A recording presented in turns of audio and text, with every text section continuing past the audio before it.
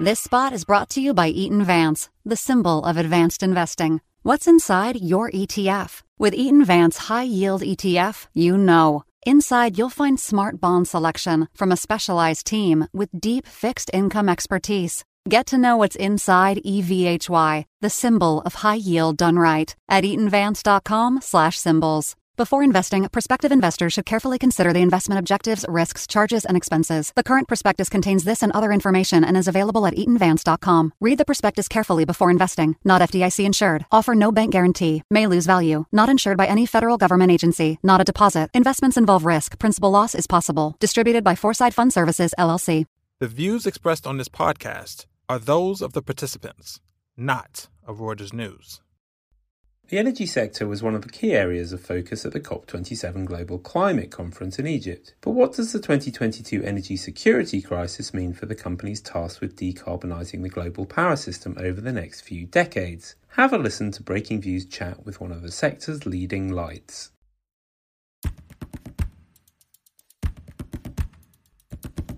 Welcome to The Exchange, our weekly interview slot with the movers and shakers of global finance. I'm George Hay, EMEA editor of Breaking Views, the financial commentary arm of Reuters, and I'm coming to you from London. Politicians, investors and scientists have just returned from Sharm el-Sheikh in Egypt, where they gathered for COP27, the year's premier climate change conference. Just before the event, I caught up with Marco Alverà, boss of Italian gas company Snam between 2016 and 2022. He's now chief executive of Tree Energy Solutions, or TES, which aims to accelerate the energy transition by building some of the world's largest hydrogen projects, and he last year published a well-received book entitled The Hydrogen Revolution. I wanted to ask Marco what war and soaring power costs mean for business people trying to decarbonise at the same time. I also wanted to find out how the bosses of big European industrial companies should be amending their strategies to deal with painfully high power prices, and whether the current mess has any benefits for their counterparts running big renewable energy companies. Meanwhile, how are all these factors likely to change the geopolitical map over the coming decades? Stay tuned to find out his thoughts.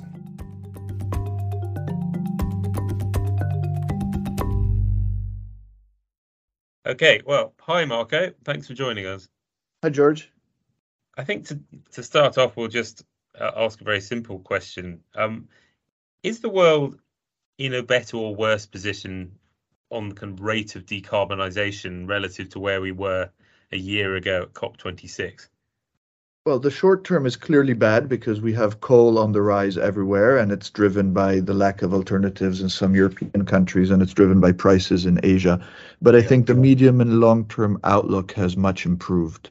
Has improved just because of people really now focusing on the cost of energy and how cheaper some of the alternatives are, and also on security of supply. And I think this both these themes, apart from the horrific summers we've had from a climate point of view, I think all push in the favor of renewables. Right. So the fact that as you say, some countries like Germany are kind of burning more coal in the short term. Like you would say, like from a kind of energy security point of view, people have worked out or are working out that renewable energy is cheaper in the longer term, and that's so. Do you see kind of evidence on the ground that countries are engaging with renewable energy and the need to roll it out faster more than they were? I don't see, unfortunately, enough evidence of on the ground activity because I think most governments are really focused on the next winter. But I see all the analysts and the industry commentators and industry players getting ready for what we expect will be a massive acceleration in the deployment of renewables. The US took a leapfrog ahead of Europe with the Inflation Reduction Act, and with the Hydrogen Department of Energy of the States has $8 billion of hydrogen hub funding that's going out. Everyone's waiting for Europe's response that will come. And I think we shouldn't forget that China is constantly progressing their climate agenda. So if you ask me which country is progressing the fastest, it's China, because they are continuing to roll out electric vehicles and hydrogen buses, etc. Right. Okay. Well, I mean, you were the boss of chief executive of Snam, the main operator of the transport and dispatching of natural gas in Italy for over 5 years. What would you be, if you were still in that post, what would you be most worried about, like at the moment? I mean, basically the situation at the moment seems to be for this winter, we currently have relatively warm weather and high storage. So is the big problem for Europe as a whole that the price of gas staying high next winter as well, rather than actual kind of supply, or would you be worried about both? What worries me a lot more than prices is the availability of gas. And Right. what's worried me, I've been in the industry 20 years, and what worries me, regardless of the role I'm in as a company, is the fact that storages are misunderstood, how strategic and how important gas storage is. And the problems arise typically around February. When you think of gas storage, you should think of like air inside a football. If you puncture the football, air will get out immediately because there's pressure inside. That's what happens in November, December, and early January. As the air goes out, as the storages become less full, the pressure in the storage is little, and so it will be harder to get the pressure you need out to keep the lights on. So what people underestimate is that the difference between a very warm day in February in Italy, but it's the same in the UK, and it's even worse in Northern Europe. A warm day in Italy, you consume about 190 million cubic meters. The same day in a cold February, you consume 460. 2.5 times more. So a week of very cold weather, we call it the beast from the east, or whatever name you attach to that very cold spell, that consumes almost as much gas as 3 or 4 normal weeks in a warmer summer. So if you do get a very cold spell in February, there simply won't be enough gas to keep the lights on in all of Europe. So you'll need to do curtailment. And And this so is just so the problem there is that you just need a lot more if it's a lot colder for obvious reasons. But there's also, you're saying there's a kind of technical problem. It's harder to get the gas out of storage. Is that the right way to understand it? Yeah, exactly. Yeah. You have less gas coming out of storage, and when it's cold in Europe, it's cold in Europe at the same time everywhere. So Yeah. you'll have all European countries competing for very scarcely available gas. The big risk is that countries with nationalistic mindset close the borders for gas, and that could really be a very big social and political problem for Europe. Europe was founded as a community of collaboration around coal and steel. No one is really thinking enough through the consequences of that curtailment and that border conflict for energy. And So that that's the means, and biggest that when risk. you talk about curtailment, you mean like obviously on the continent there are everything's interconnected. So like we would, in a hypothetical example, could we see Germany or anyone, but Germany saying, we need this because we're in a real cold snap. We need much more gas than we thought. We're just going to not allow gas to go beyond our borders for, Yeah. And it's just as simple as that. And I mean, That's exactly what happens. And I think the UK is the most vulnerable because the UK has basically let its storage shut down. And the UK is dependent on continental storage through the interconnections with the Netherlands and Belgium.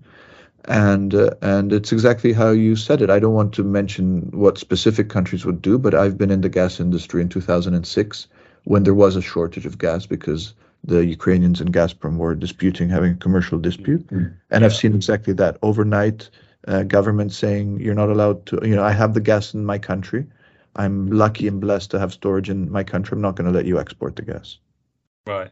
But I mean, I suppose the counter argument on that is things would have to get really, really quite dire. And I realise you're saying, it could be that dire, but things would have to get really, really dire for countries to start doing that, because if they did, that obviously then has all sorts of knock-on effects for the future. But I mean, notwithstanding that, you still see that as a kind of legitimate thing to be concerned about.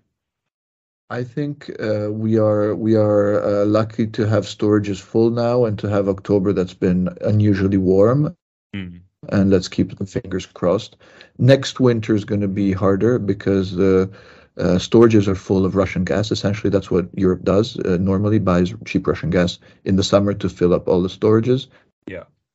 I'm not sure how we'll be able to fill the storages for next winter, but even this winter, if it gets cold, we may just be able to nudge the bullet, but it's going to be very tricky.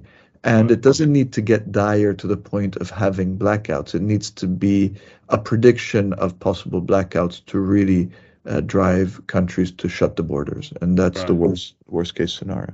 Okay. But I suppose from a kind of corporate point of view, yeah, if you happen to be the boss of like a really big industrial player in Europe like BASF, how would you be kind of what is the right way to look at the current situation from where we are almost at the end of 2022?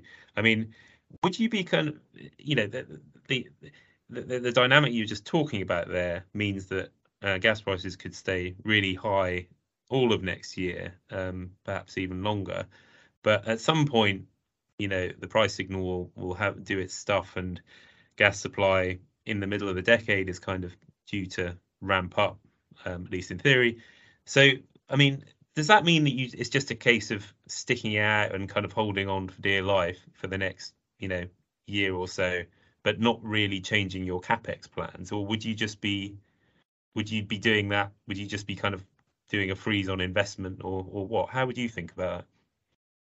So there will be more LNG coming, but we have to remember that China continues to grow its demand for LNG. China's adding about 15 million homes, 1.5, to their gas grid every year. They're still cooking and heating homes with coal. So China and Asia's growth in general, as they move from coal to gas, which is exactly what we're asking them to do, will continue well beyond 2050, 2060. All the big European companies, they also have a obligation to decarbonize. In Germany, for example, you won't be allowed any more fossil fuels by 2043. So that in itself is driving a lot of the capex decisions. They are trying to electrify. So a lot of companies concerned is, how cheap will electricity be in the context of a high gas scenario.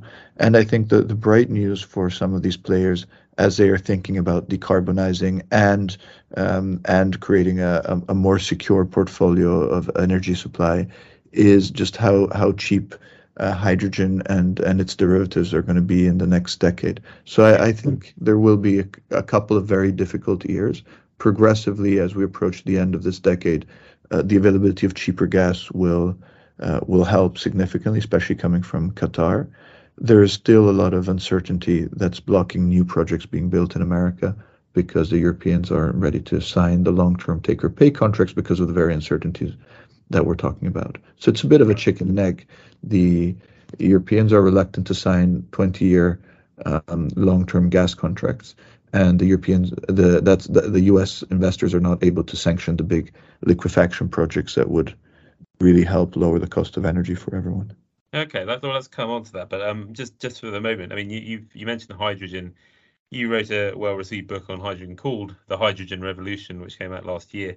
Does the fallout, given that we've had war, energy crises since you published that in the middle of last year, would you be if you were publishing it right now, would you be there be any way in which you would amend it, or would there be any way in which your argument might have changed? Thinking of things like the fact that the price of gas has gone through the roof, that does have implications for the relative cost of things like green hydrogen, right? Yes, I've done a couple of editions already, and every time I update it, the only thing that's really moving is the timing. Things are getting massively accelerated. So projects that I thought were going to happen in 2030, 2035 now are happening in 2027. Right. So, the European reaction to COVID and I think the doubling down that we're going to see early next year as a consequence of Russia and Ukraine is really the repower EU. Hydrogen is at the core of that. So the volumes that are becoming mandatory in Europe in by 2025, by 2030, these are numbers that in my original books I had out for 2035. So there's almost a decade of acceleration. Right. Okay. And I mean, presumably, I mean, how important is this the cost factor there as well? Because I mean, it depends what gas price you input, but like the cost of green hydrogen relative to blue hydrogen is presumably Yes. quite a lot different, right? So green hydrogen 15 years ago used to cost $1,000 a megawatt hour, and we have a path now to see it getting below 25 this decade. Right. The cost of natural gas used to be $5 a megawatt hour, and now it's up, has been up to 250. It's now back down in the high hundreds, but that's because it's very warm and storages are full. Right. So you have, as you've mentioned, between blue and green, but even just hydrogen compared to fossil gas, notwithstanding the CO2 advantages, you've had this incredible switch. And hydrogen, there's going to be a bump due to inflation and supply chain issues with all renewables and everything else, every other commodity and product. But as we get past this bump, the trajectory is just down. And molecules are going to get more and more expensive as we run out of the cheaper reservoirs of the world.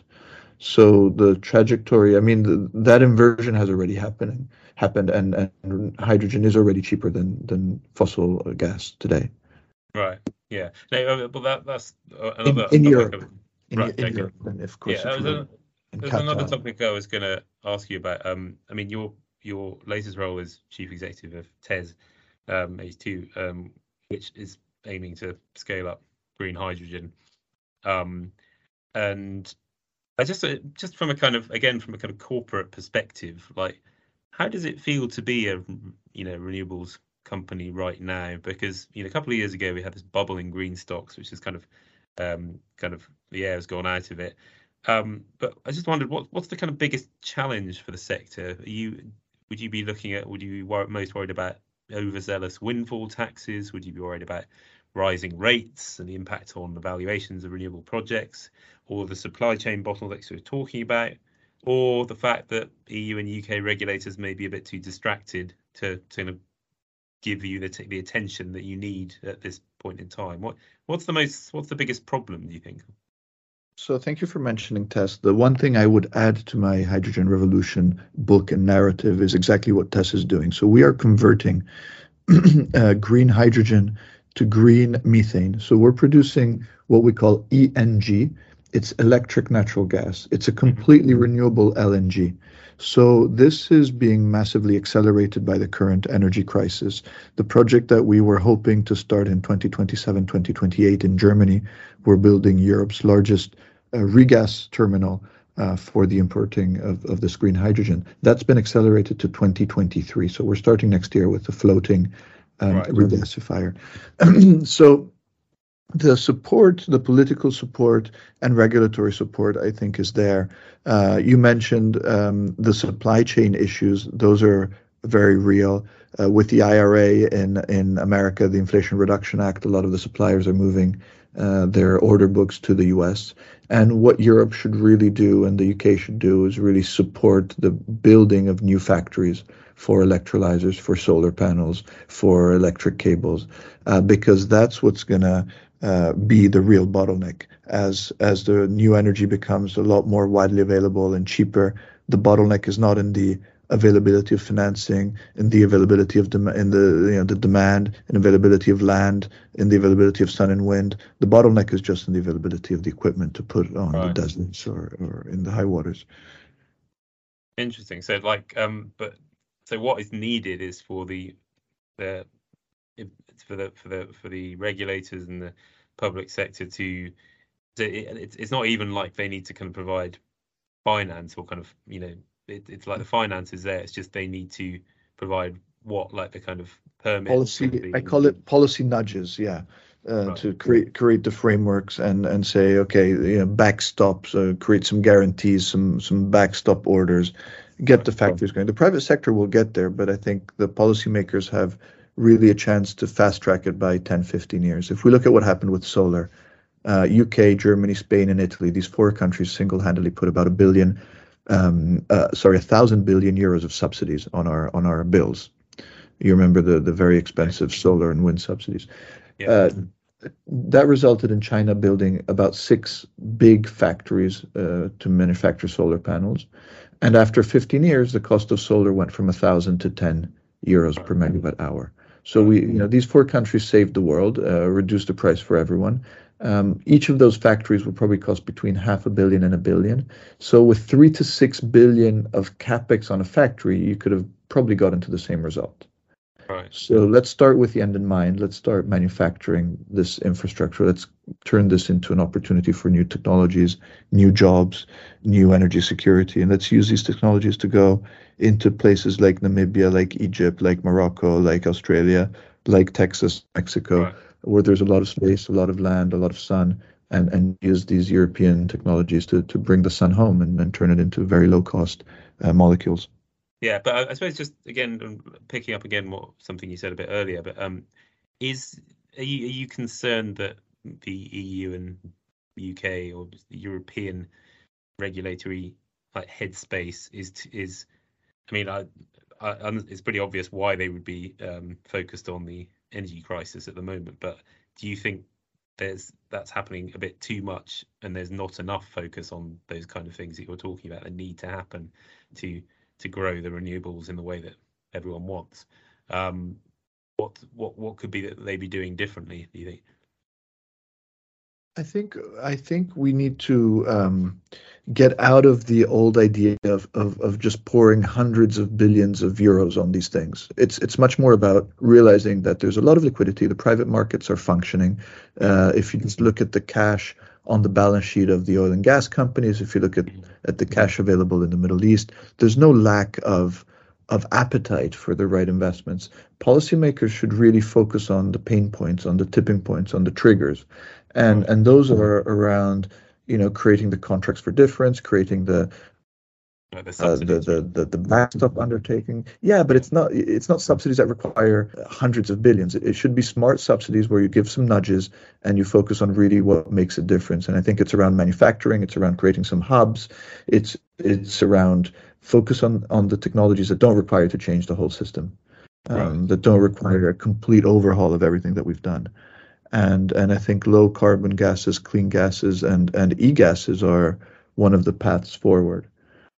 Right. A very successful policy in Europe has been the biofuels directive. Europe and the UK was still part of Europe, made it mandatory to blend into our cars growing percentages of e-diesel.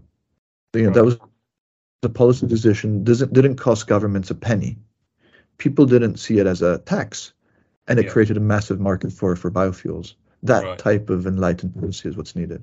Interesting, yeah. So, I mean, you will have seen RWE did a recent deal with Con Edison in the US, and that was partly prompted by some of the advantages and the subsidies that come from the Inflation Reduction Act that you mentioned.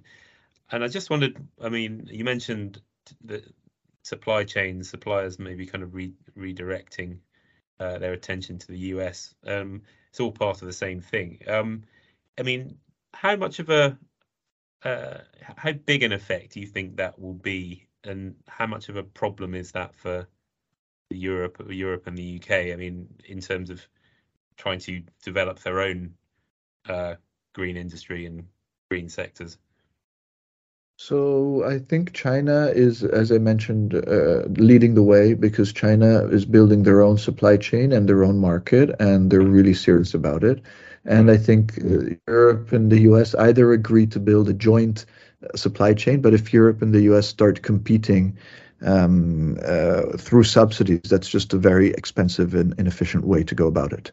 Right. So right now you have European companies not investing in Europe, moving to the US because the subsidies there are greater. Then even within Europe, you have Germany that has the highest war chest and firepower, committing to putting a lot more capital on this than other European countries. So I really hope Europe can at least get their subsidies on a par.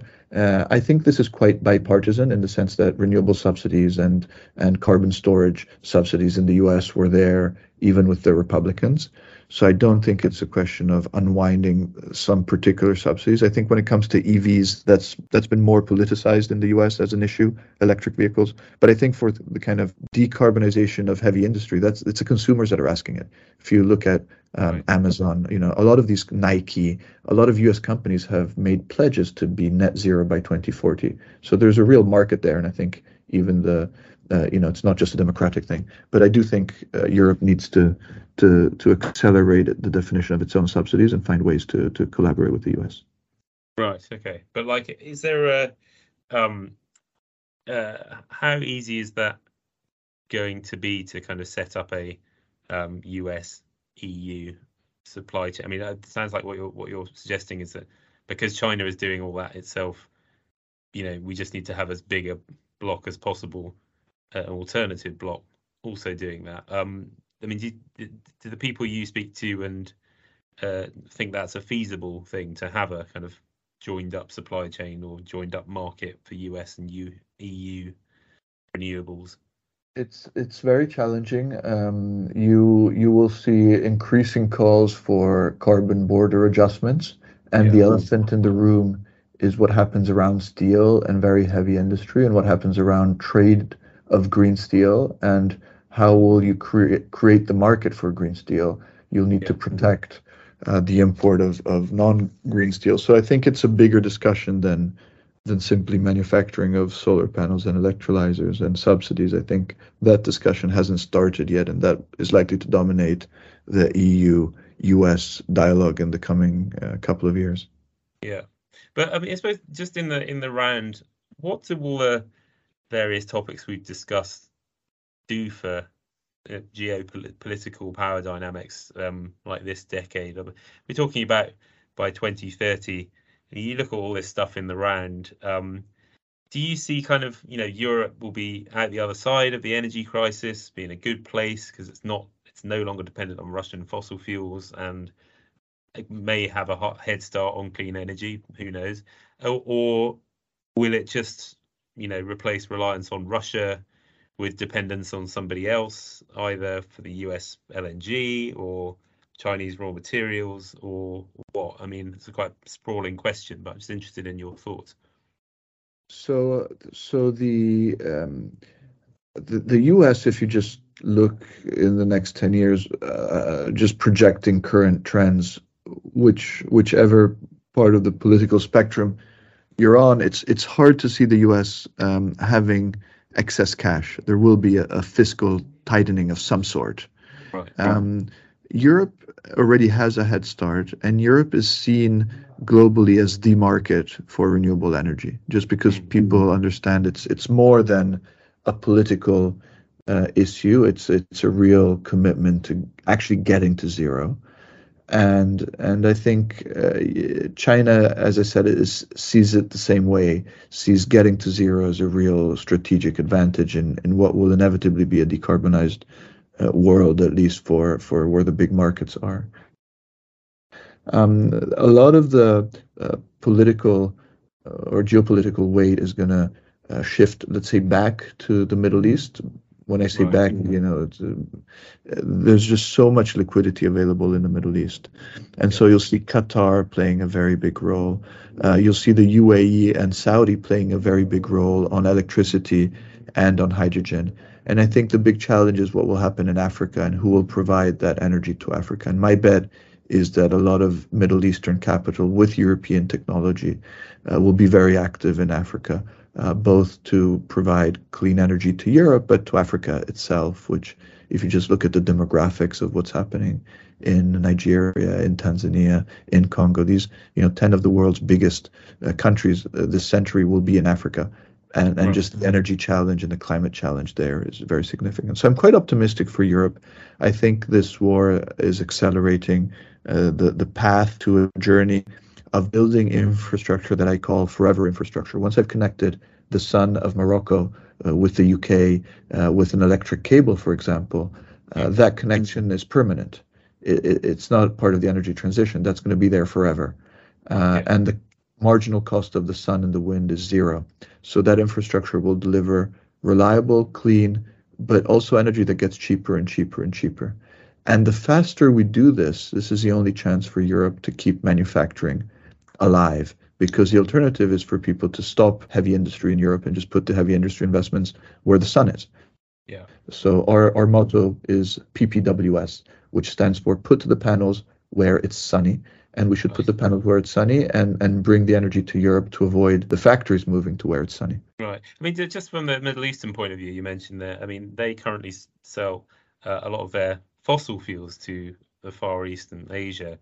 I mean, if we project out to, a decade from now, I mean, do you think they will be kind of playing a big role in clean energy, but to Europe, or to kind of helping that dynamic develop?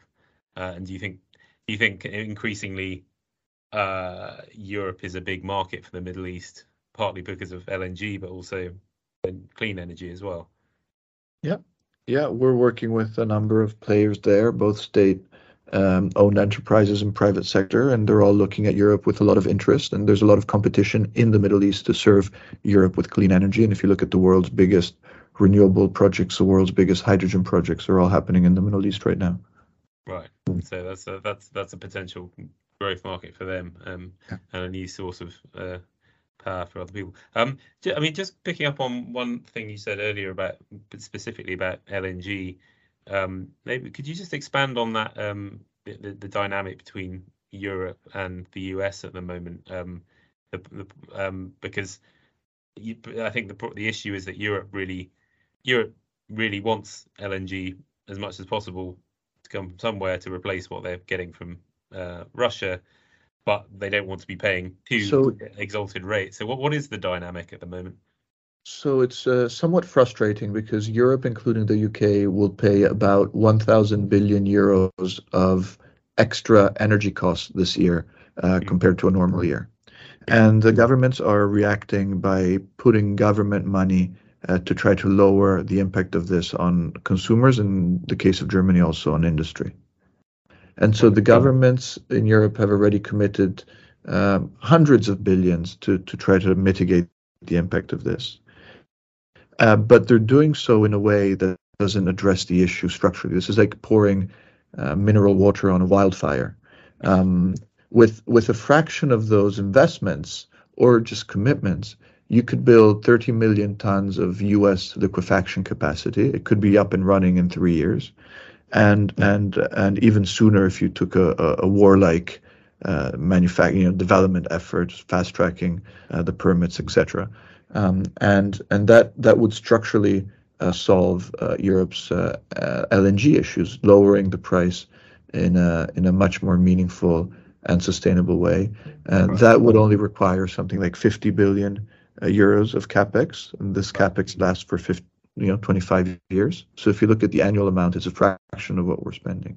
So there are things that Europe could have done and could do and is not doing because of short-termism, which is somewhat frustrating. Also for our American colleagues who have the land there, have the permits already in place, can't take FID, can't sanction their projects because no one in Europe is willing to underwrite these commitments. Right. But would you say that wouldn't that have involved like Europe giving money or subsidizing LNG terminals in the US in order to make that happen, or I mean, what could Europe have done to? I mean, as you say, they're spending all that money at the moment to cushion the blow. But your point is that they could have just picked up that money and somehow improved the flow of LNG. Is that's your point, isn't it?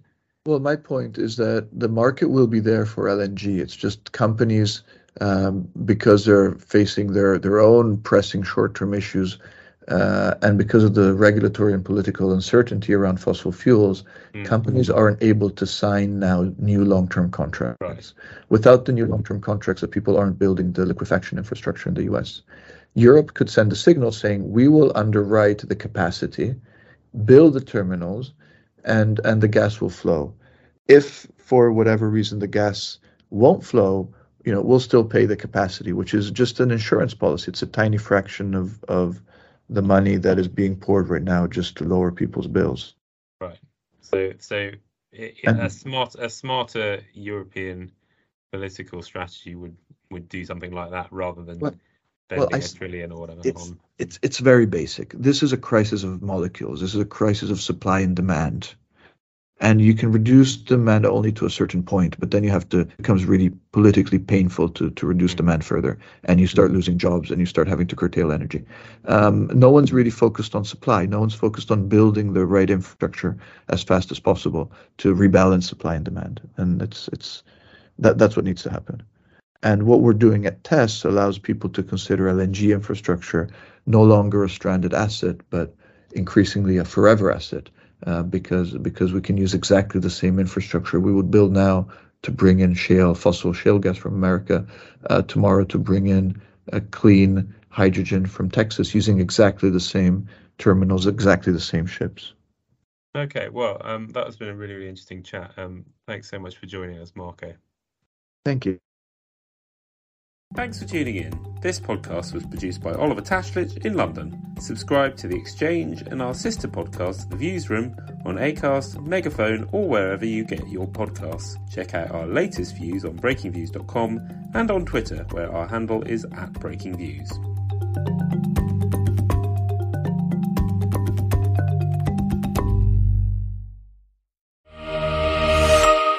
This spot is brought to you by Eaton Vance, the symbol of advanced investing. What's inside your ETF? With Eaton Vance High Yield ETF, you know. Inside, you'll find smart bond selection from a specialized team with deep fixed income expertise. Get to know what's inside EVHY, the symbol of high yield done right, at eatonvance.com/symbols. Before investing, prospective investors should carefully consider the investment objectives, risks, charges, and expenses. The current prospectus contains this and other information and is available at eatonvance.com. Read the prospectus carefully before investing. Not FDIC insured. Offer no bank guarantee. May lose value. Not insured by any federal government agency. Not a deposit. Investments involve risk. Principal loss is possible. Distributed by Foresight Fund Services, LLC.